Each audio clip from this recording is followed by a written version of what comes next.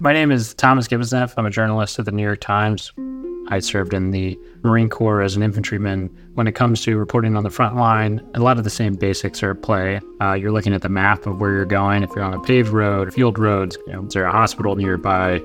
Is your body armor affixed with a first aid kit? Does everyone know where that first aid kit is? We arrive into a military position. I get out of the car. I look at my watch. I set a timer, no more than an hour.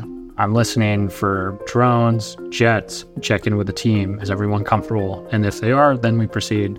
Frontline reporting is dangerous, but I think nothing is more important than talking to the people involved, hearing their stories and being able to connect that with people thousands of miles away. Anything that can make something like this more personal, I think, is well worth the risk. New York Times subscribers make it possible for us to keep doing this vital coverage. If you'd like to subscribe, you can do that at nytimes.com/subscribe.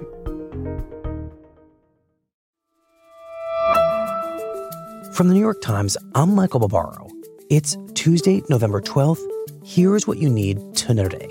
Estoy aquí al lado de nuestro presidente Evo, que en estos 13 años, casi 14. All four leaders of Bolivia's government, the president, the vice president, the head of the Senate, and the leader of the Chamber of Deputies, have resigned amid widespread protests demanding their removal. Estaré siempre a su lado, acompañándolo en las buenas y en las malas.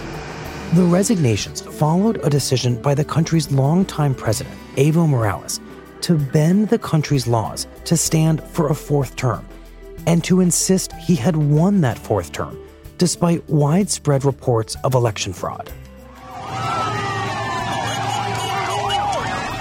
As of Monday, Bolivia, South America's poorest country, had no leader, and protesters had broken into the president's home and ransacked it. Esto es increíble, realmente.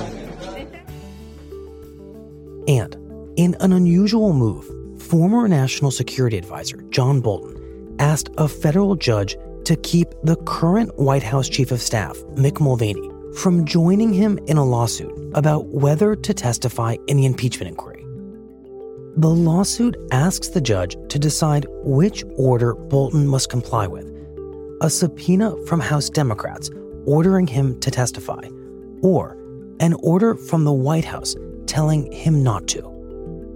Mulvaney faces the same dilemma, but the Times reports that Bolton does not want to be associated with Mulvaney in the lawsuit, since Mulvaney facilitated Trump's campaign to pressure Ukraine for political favors, while Bolton tried to resist it. On Monday night, in response to Bolton's request, Mulvaney withdrew his effort to join Bolton's lawsuit. That's it for the Daily. I'm Michael Barbaro. See you tomorrow.